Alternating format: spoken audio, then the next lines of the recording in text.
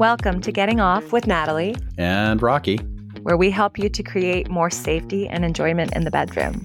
I'm Natalie Viers, a pleasure and intimacy coach. And I'm Rocky Peterson, yoni massage practitioner and pleasure educator. This is a space where you get to open your mind, be free of your inhibitions, and play. Hey everybody, it's Rocky. Welcome to another episode of Getting Off with Natalie and Rocky. And I'm Natalie. All right, and today we are going to talk about attraction and what happens when it goes away. But for me, so this is Natalie's concept today, but for me, I want to talk a little bit about, what your attraction looks like and what you can do about it yourself. And I'm sure it's going to play in with what Natalie wants to talk about, but we kind of have a little bit of a different perspective, so we might be bouncing around a little bit back and forth on this today. Okay. Rocky coming in with his own perspective. Well, I mean, I'm not as much about what, when attraction goes away, because I'm in a different place in my life where, attraction is a kind of a different thing. When you're younger, it's kind of bigger. And, what's happening with attraction is it's kind of like more important and more significant in what's going on in your life. And when you're older, it seems to be, a little bit less significant. So for me, I'm in a relationship where, attraction isn't, as much of a thing. Energetically it is, the attraction to a large degree, the companionship, the friendship, and all of that is more center stage than the physical. And I've got a little bit of a hunch that what you're talking about is, got a little bit bigger of a physical element in it. Is that right? No, actually. No. Okay, good. I think the physical actually has the least to do with what creates attraction between us energetically and what makes us feel attracted to people in general. Like physical attraction is sort of this like surface level experience of chemistry, like literally just like our hormones mixing together and people fixating on physical traits that they think will somehow make pretty babies. I mean, it's really like a very biological way of thinking. And it's also a very like socially programmed and conditioned way of thinking. Like, I want to be with someone hot, and like that person hasn't really like thought much about what matters to them in life at all. So no, I'm interested in having a much, much deeper conversation about attraction. And I personally believe that even at your age, it's very possible to consciously create attraction in relationship. The tension that we feel when we like sexually desire someone, when we want someone, when we feel wanted by someone, that's the experience of attraction. And I think it's just actually very normalized in monogamous relationships for that experience of that tension to kind of go away, and for the experience of some people turn sexuality into more of like a play experience as a way to replace that feeling of like raw desire and tension. Well, it sounds like we're on more of the same page than I thought. Sorry if I mistook what you're saying, but yeah, it's interesting. I think physical attraction, for example, my experience with that is the more I get to know someone and, see who they are, the more I'm physically attracted. So the energetic thing kind of plays into that, the getting familiar and more intimate in communication and whatnot, and really knowing someone, that does a lot to make someone more physically attractive. Mm-hmm. So yeah, I'm the same way. How someone physically looks is one of the least important things to me. I'm much more interested in how I feel in someone's presence, and whether or not I feel like someone sees me and is interested in me and cares about me, and I have fun with them. And I mean, there are so many other things that create that sense of attraction for me that really don't have much to do with the physical. I think it's necessary to look at why we feel attracted to someone in the first place. I think you made a bit of an assumption that our attraction is based on physicality, and I would argue that it's much more unconscious than that. And what we're actually attracted to is a relational dynamic, an energetic dynamic that we experienced when we were younger. And we culturally, especially, like, we tell ourselves stories about like physical attraction and things like that. But it's like, that's more of an ego thing about, like, I have a pretty one. I am a pretty one. I'm a match for a pretty one. Like, I mean, come on. It's very, very unevolved thinking. And I mean, if we were having a conversation about dating back in the 90s, that's the level that we were at. And here in the 20s, we are realizing that it's so much more complex than that. We just had that incredible conversation with Damien where he took us through the different levels that we're capable of relating in an evolutionary way. And attraction is at the level of polarity, which is the third level on his structure. And so that was one of the things that struck me most about that conversation, is the distinction that he makes, where in order to consciously create attraction with each other through polarity, magnetism, that feeling of being wanted, we have to first create a secure attachment with each other.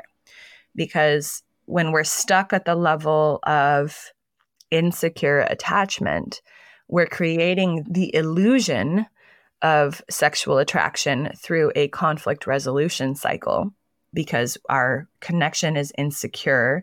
And so we're playing power games about who's staying and who's going and what's happening in order for that to occur. And we are playing control games around who gets to be made happy in what way. And like, that's the way that all that attachment insecurity plays out. We have to do inner work on ourselves, on how we relate to ourselves and how we relate to each other in order to create secure attachment. He talked about the idea of earned secure attachment.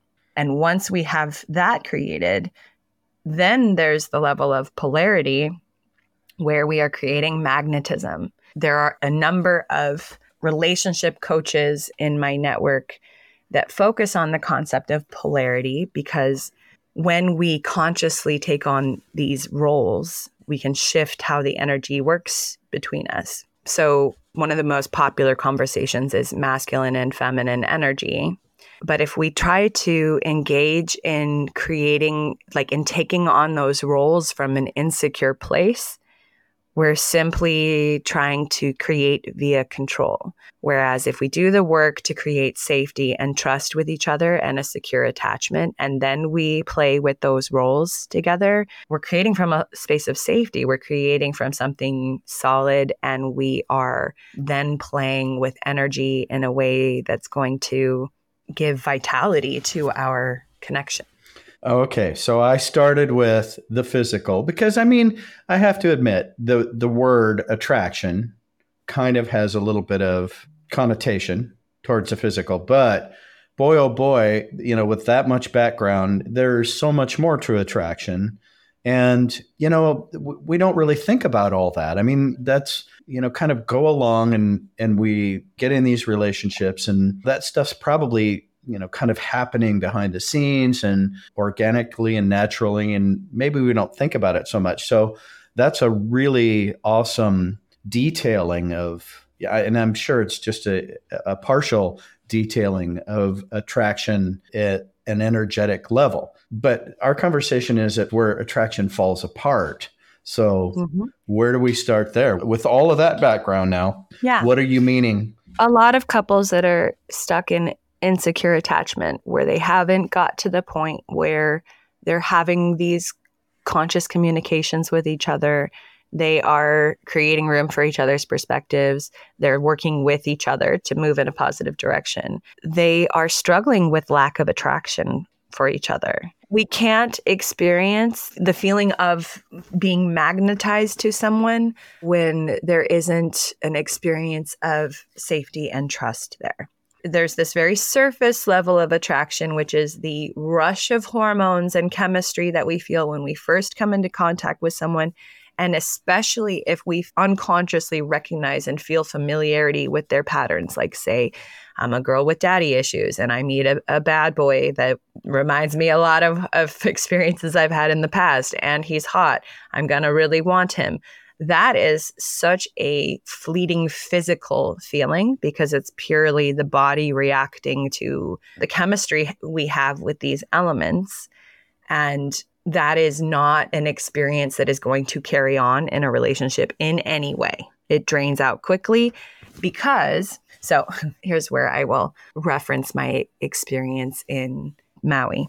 In a healthy dynamic, we are self-responsible for meeting our own needs. We are self-aware of what our needs are.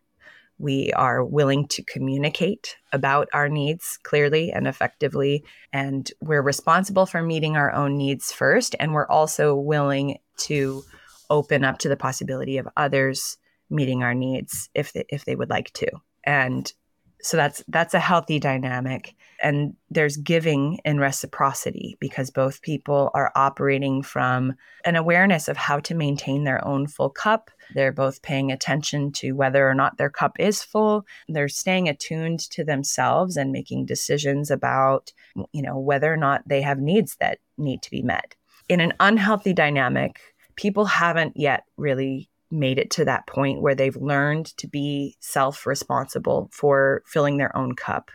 And they haven't yet made it to the point where they're fully aware of what they even need or what could fill their cup in a healthy way because they're used to getting some of those needs met through other people in a way that isn't consenting. So a little bit of what I hear is at least one of the failures of attraction is caused by one's own failure of self-love.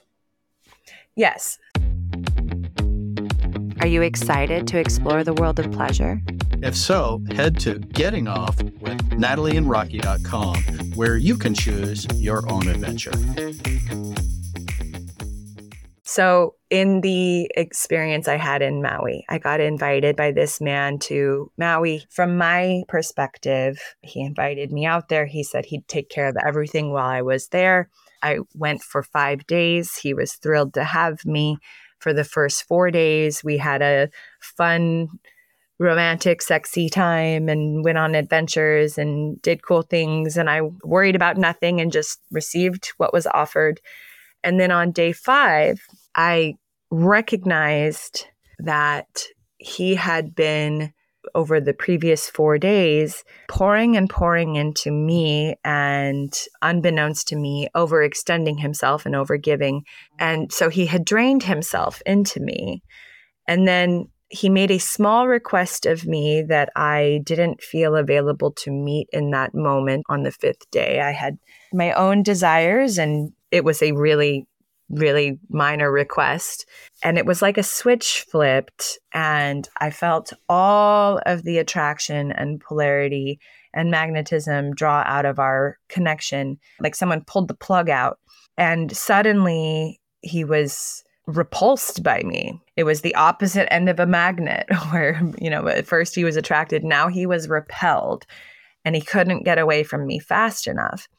And it was because I didn't meet him in the dynamic that he was playing out. I was operating from a space with healthy boundaries where during our time together, during the 4 days that we spent together, I didn't offer anything that I didn't feel available to give.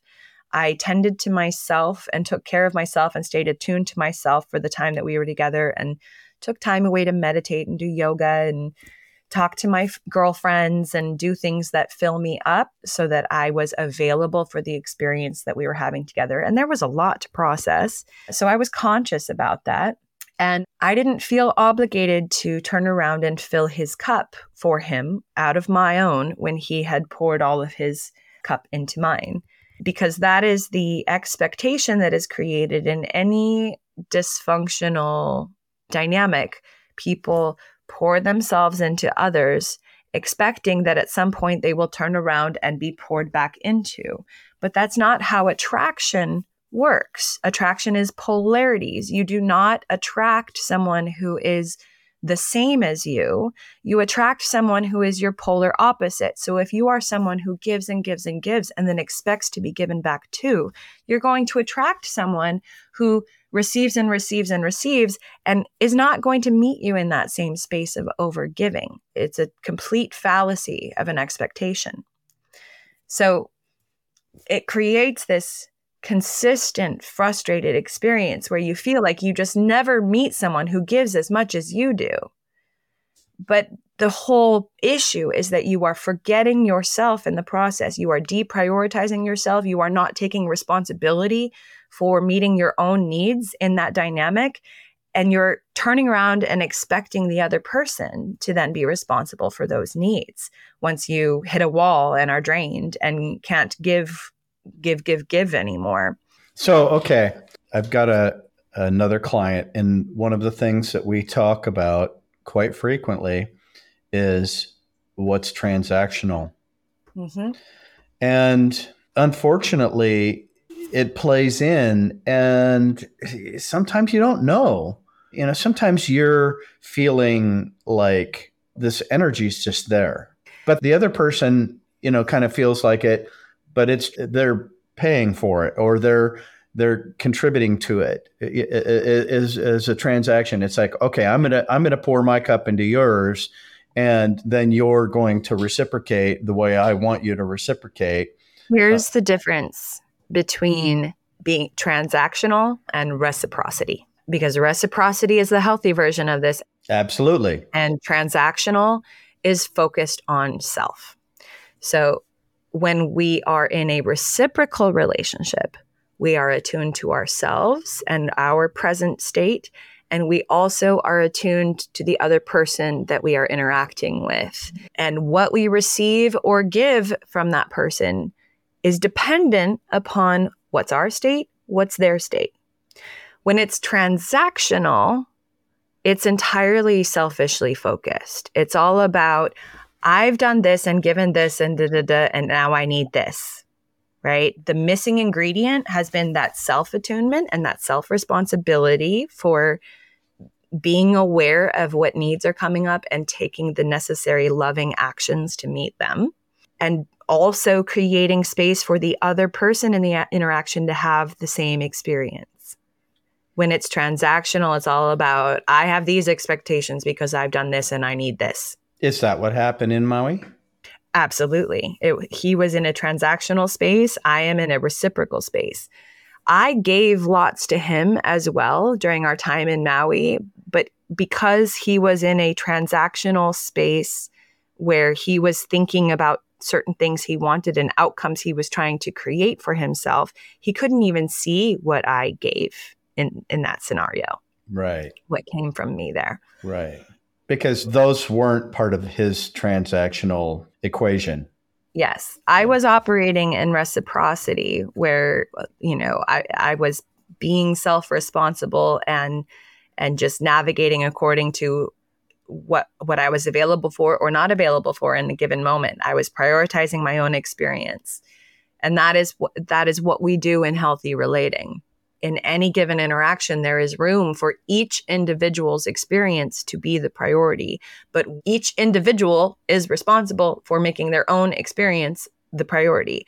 And every interaction has a possible win-win-win. It's only when we are trying to sidestep responsibility for meeting our own needs and put them on other people that we create any win-lose situations. So when we allow ourselves to operate with an empty cup, attraction goes out the window. It's like taking the plug out of the tub and letting it all drain out, and then like looking at each other and expecting to find each other sexy when there's no sexy juice. And then what a lot of dysfunctional relationships tend to do is look at each other and go, you do this to be more sexy. You do that to be more sexy. Like, I need you to do this so that I can find you more sexy. And that is just a recipe for everyone feeling like they're criticized for not being sexy enough. Well, that's a buzzkill in a relationship, that's for sure. Mm-hmm. So once we have empty cups and we're in this space of disharmony and friction with each other, where like we're just rubbing each other the wrong way and looking at each other with like, why are you a problem in my life? Basically. That's what happens to people when all of that polarity drains and they're like, ugh, you. And what is missing, like what people really need, and I just did this with a client yesterday, actually. She and I were in a space of disharmony where we both kind of had stuff on each end individually that kind of came in energetically with an interaction we had and made things a little messy. And so we both were in this intimacy trigger with each other. Intimacy triggers happen all the time with my clients. It's like it's where a lot of the work happens. We're doing trust building work.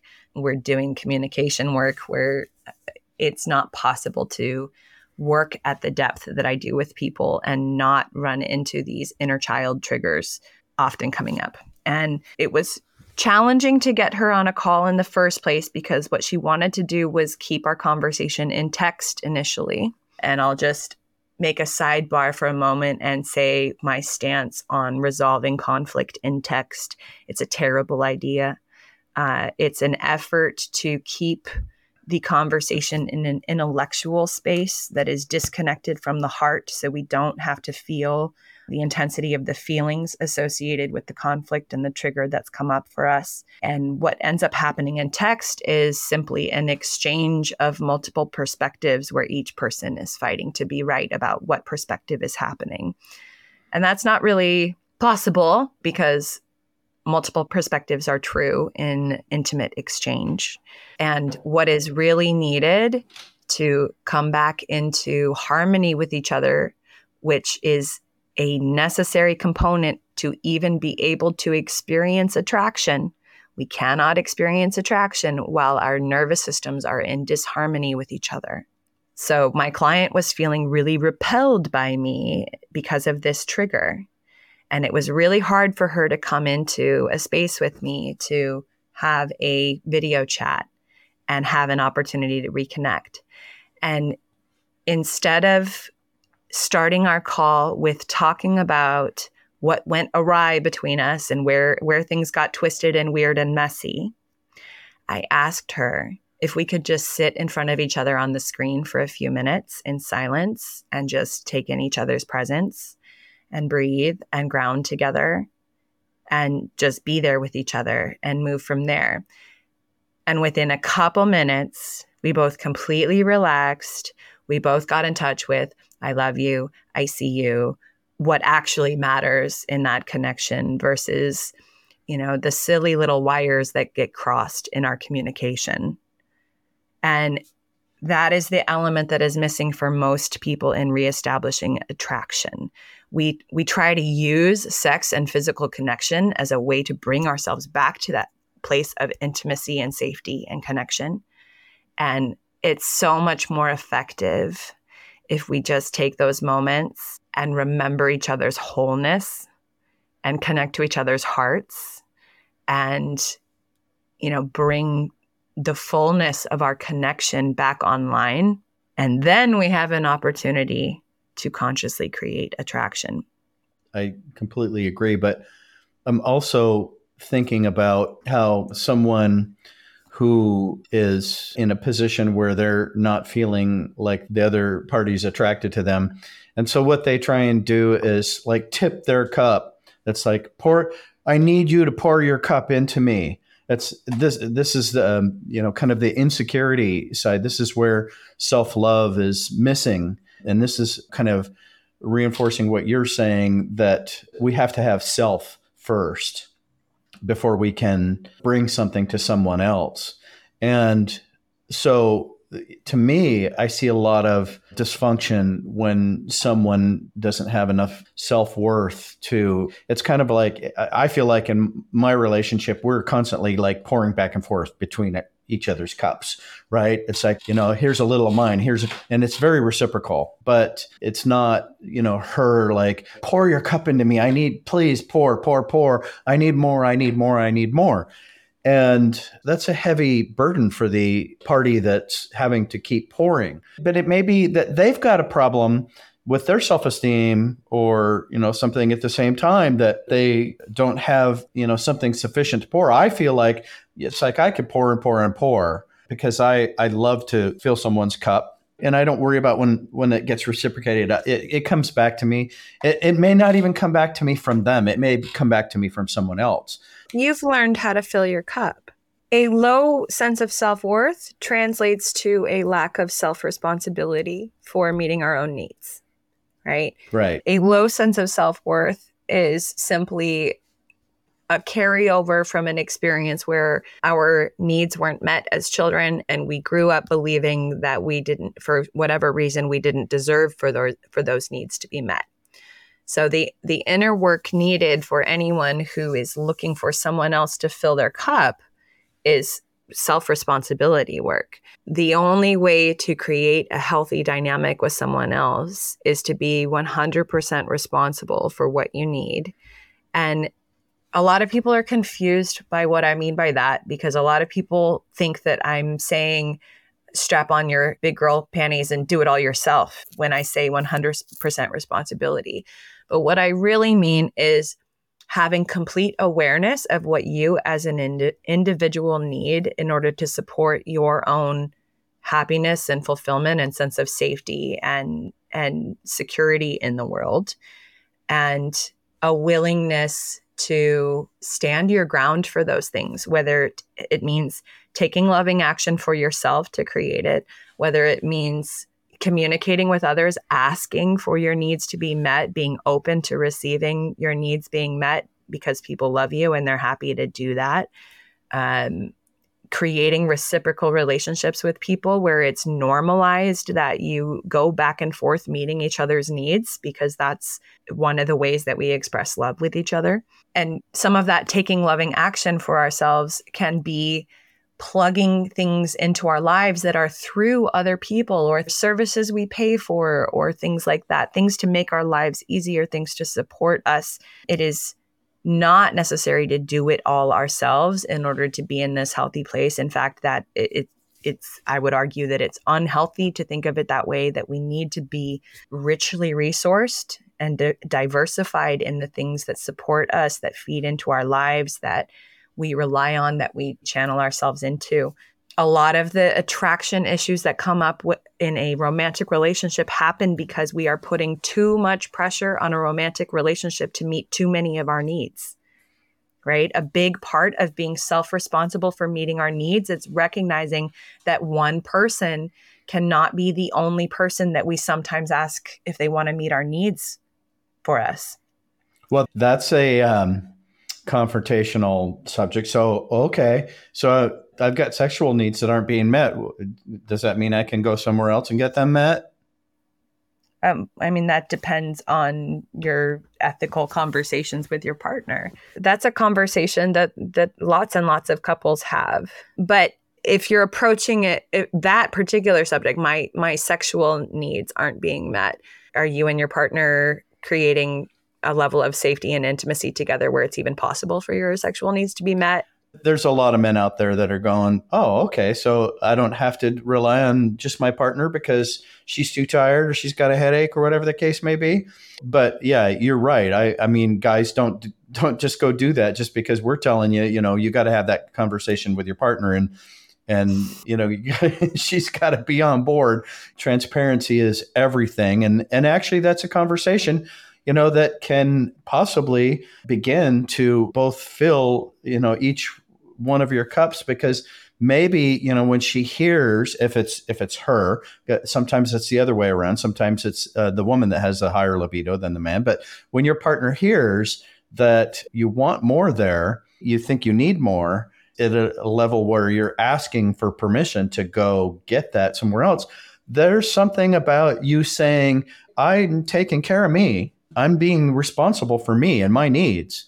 And I'm okay doing that if, the reciprocal thing here, is asking too much of you. If I'm burdening your cup, I'll go take care of my own cup myself. Right. And, this is both can be exciting and confrontational at the same time. Here's the problem with that approach. It's focused on your need and the outcome that you're trying to create through your partner, and it's not holding space. It's not attuned to your partner's current state and what they may need or desire in order to potentially collaborate with you in meeting that need. Personally, I think that we have zero needs as individuals that we are not capable of meeting ourselves. And that includes sexual needs. Yes, we desire sexual intercourse as adults. There's a strong desire there. To argue that a sexual partner to have a sexual experience seems a little devaluing of the partner sitting in front of us who we could be having a deeper conversation with to find out what would need to happen in order to create a win-win situation between us around this desire that I have to have more sex with you. Because that's what we do to each other so often. Like, well, I want this. Can you give this to me? It's only a part of the conversation. Like, it helps so much to open up space and lead the other person into like, what comes up for you when I say, I would like this? How do you feel about this desire of mine? We're actively attuning to whatever their experience is around what we are bringing to the table. It's transactional thinking for us to come to the table and be like, I want this. How are we resolving this? And just like kind of slap it down like a salami on the table in front of them. And like, that's transactional thinking. Reciprocal attuned thinking is, here's a need of mine. I don't expect you to meet it because I'm responsible for meeting my own needs. And you and I are regularly collaborating around meeting each other's needs. Is there a win-win way that we can find to meet this need of mine? Or will you help me get creative in thinking about other ways that I could meet this need if you're not interested in collaborating with me here? I like that. I really, really, really, really like that. I mean, from a male perspective, I feel like that's something that, you know, a lot of guys could go, wow, I never thought of like putting it in those kind of words for my partner to like communicate with her like that. And I think that really resonates with me as far as, yeah, that's a good way to put it. Yeah. So that level of self-responsibility and of creating safety for each other in these conversations by being attuned and remembering in all of these conversations that the person that we're talking to is having their own experience with it. And we don't know what their experience is. We need feedback and information to learn how they really feel about what you're bringing to the table. Until we create that foundation, the experience of consciously creating attraction with each other is this next level thing. In the polarity conversation, though, once we are operating in this connection where we feel secure with each other, we feel taken care of by each other, we feel seen by each other, we're communicating in a way that feels safe with each other, we then have an opportunity to play with these roles where I talk about the polarity of masculine and feminine a bit in my Art of the Blowjob course. But I'm often talking about how when we're relating to someone, we're doing a dance with them, right? And creating attraction is sort of like when we're in harmony with each other, we are dancing together. And inevitably, when we're dancing together, we sometimes have disruptions. We have triggers, conflicts that come up, things that create disharmony, and we are no longer dancing seamlessly with each other. Creating attraction is when you're both still on the dance floor, but you're separate from each other. And you then take complete responsibility for embodying your own dance, beginning to dance with yourself, creating your own vibe, moving your energy in a way that is ultimately attractive. At the most basic level, I teach women to do hip circles when they want to create attractive sexual energy, because what's happening when we move our hips in that way, when we move our spine that way, is that we are shifting how we're moving energy through our body. We are getting more consciously in touch with what we're doing with our energy, with how we're feeling in our body. And that literally changes how our energy operates and whether or not it creates attraction. Moving our hips is like the most basic physical hack I could suggest. But ultimately, finding your way back to feeling like you have a full cup, like you feel sexy and radiant, like you feel good being you, that is a vibration and a frequency that is incredibly attractive to people. And when you have a partner who loves you, they're on the dance floor and they see you coming back into your vibe and back into your radiance and back into feeling sexy, they won't be able to stop themselves. They will be compelled to come back into your orbit and dance with you again. But what most people try to do is we fall away from each other, we fall into disharmony, and then we stand at opposite corners of the room and go, dance with me. And that doesn't freaking work. It's demanding, it's controlling, it's a power play. It's not self-responsible. It's asking the other person to bring you back into the vibe that you always were, that vibe when you were dancing in harmony with the other person. We love who we get to be with another person. So when we are only able to be that person with another person, then we're codependent. Then we are overly reliant upon that connection to bring out this version of ourselves that we love. Well, and that's what I was talking about when someone's clamoring for your cup and trying to pour it into their cup. And it's like, whoa, wait a second. It doesn't work that way. We must also possess the skill to go off and dance in our own corner and have the same grand old time being that version of ourselves. I'm doing this work actively with my clients now. I have a container that's dedicated to self-devotion, and it takes action and energy poured into ourselves. It's literally pouring love energy into ourselves, because that's what we get to experience when we're dancing in harmony with someone else, right? We have their love energy pouring into us, and that is what helps us elevate to who we get to be when we're with that person. We're just as capable of pouring that love energy into ourselves. And in fact, we are really skipping a step in relationships when we neglect to do that and try to only rely on the love energy flowing from the other person. I want to interrupt a little bit for a second. Okay, so I'm thinking, what does it look like when our own cup is full to the other person, attractive wise? What does the masculine cup look like when it's full? And what is the feminine? And I'm going to tell you what my perspective is, because I see a lot of it. Okay. Yeah. I mean, it's simple things. Okay. A smile is half your cup, right? Just that you're happy and not too much is bothering you. You're content with who you are, and you can smile and just be happy. That is half your cup as a woman to us guys. Just be happy. And your cup is already half full. Then now it's like, okay, we want to add to that.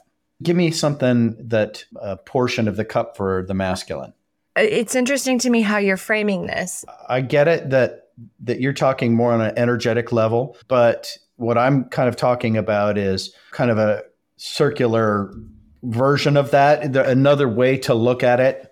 Yeah, I thought you were going to describe how you can tell when a woman's cup is full. Well, being able to smile is kind of an indication, right? In fact, sometimes I can see in women, some of what has depleted her cup, and there's fear, there's lack of safety for sure.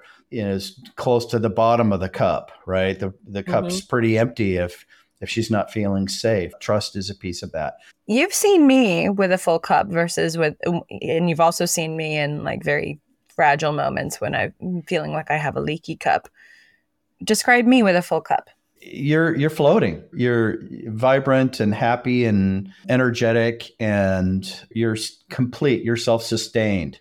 Sexier. Yeah, absolutely. Well, it's those things that have a sexy value, right? It's like, I don't even know how to describe it or quantify it. Yeah, it's the experience of attraction. You feel attracted to someone with a full cup. Absolutely. Yeah. Absolutely. Confidence is a huge piece of, that's probably one of the things that women like to see in a man's cup is that confidence and strength of self. Yeah, I'd like to describe how I recognize when a man has a full cup.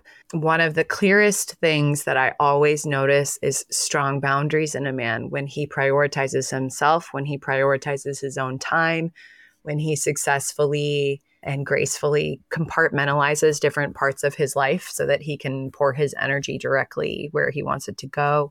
And there's also this like sense of he just has so much to offer and so much to give because he's got himself taken care of. You know, he's got all these different things pouring into him. And there's this strong sense of stability there. There's this strong sense of presence. Like he's not distracted by the things he feels like he doesn't have taken care of. He's settled in like, I've got things taken care of. And I think that so many, like I meet so many men who are in this like almost place where they're looking to like plug in those last few things. And I think a big mistake that a lot of men make is they think I'm going to find the relationship. It's the woman that's missing from my life that, you know, is going to give that feeling of things being taken care of. And I think that's a misperception, and that every man is capable of creating a sense of things being taken care of in his own life. And that is a necessary step to a man feeling like he has a full cup. And that is what creates that sense of attraction for us. Like when I look at a man and I feel that embodied sense of respect, like, oh, he's taking care of some things. He's not worried about these little corners of his life that he has been, you know, pushing away and not paying attention to. He acknowledges the things. He takes responsibility for things. It makes me feel like it's even possible for him to look at me and truthfully say, I've got you, which is what all of us want to hear.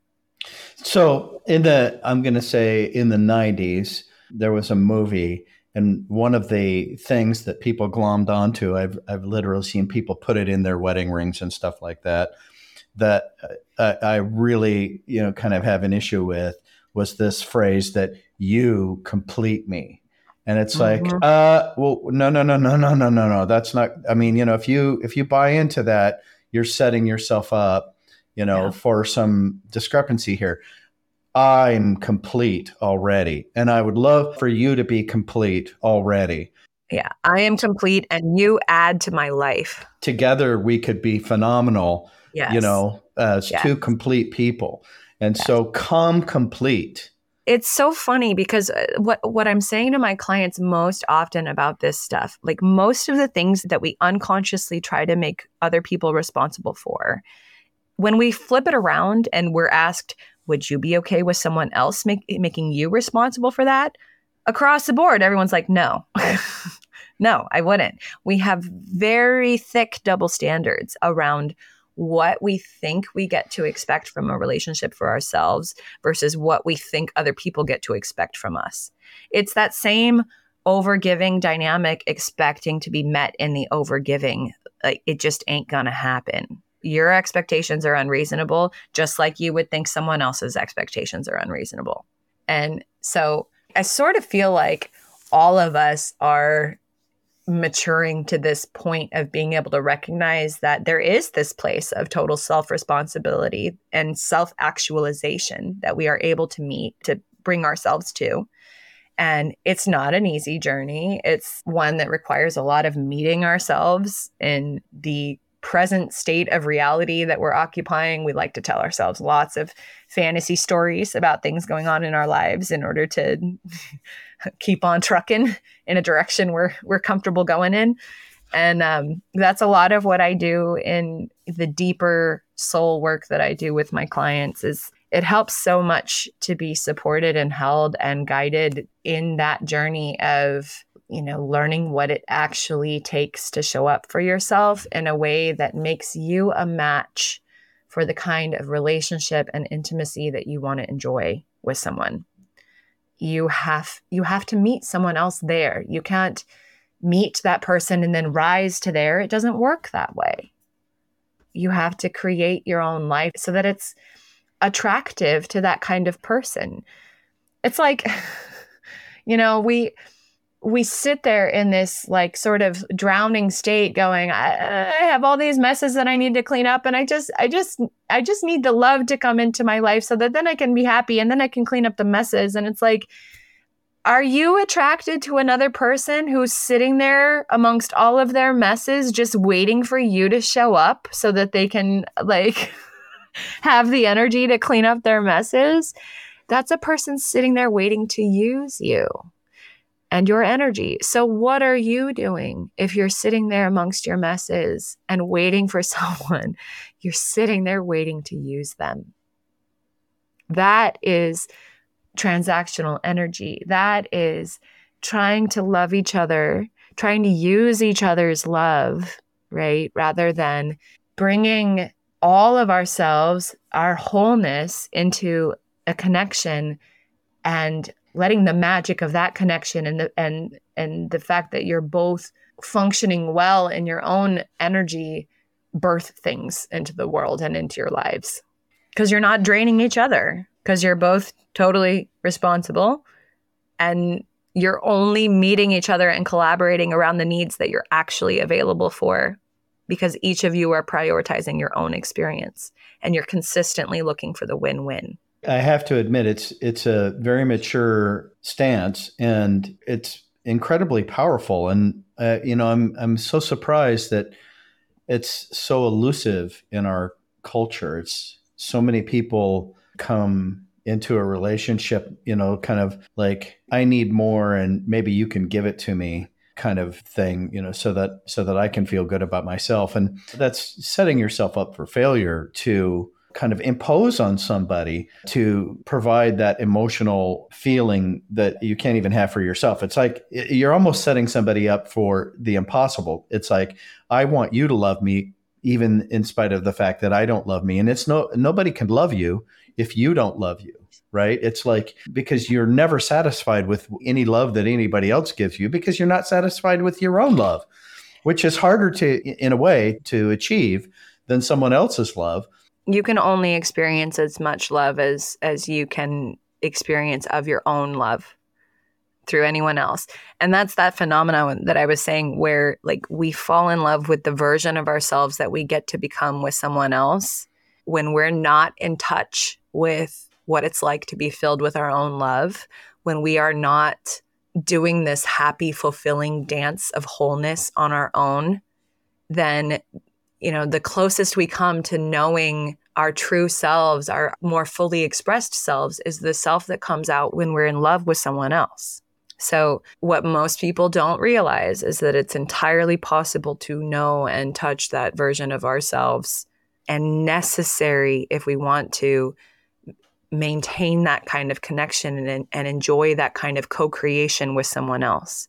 We have to be able to be filled with our own love. We have to know how to direct our own love and energy and action towards ourselves.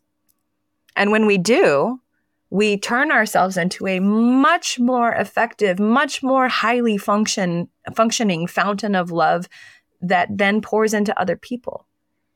We talk about directing all this stuff towards ourselves, and most people make the assumption that that means that we're going to lose our ability to be available for other people in our lives.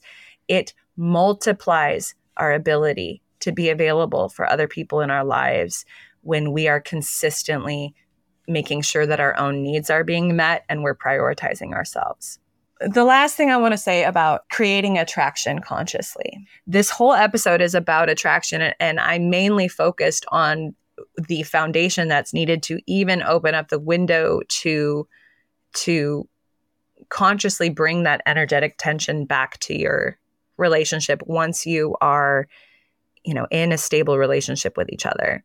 And so I just want to say that the secret to recreating attraction with each other is feeling sexy ourselves, learning what it takes to do for ourselves to generate our own juicy cosmic honey energy, right? That just makes us feel alive and radiant. And there are lots of ways to stoke that fire for ourselves. That's a lot of what I teach and share and coach around and support around in my sensual confidence work. Well, that's definitely something that we have in common because that's exactly what I'm teaching women. It's like, oh, love your own body.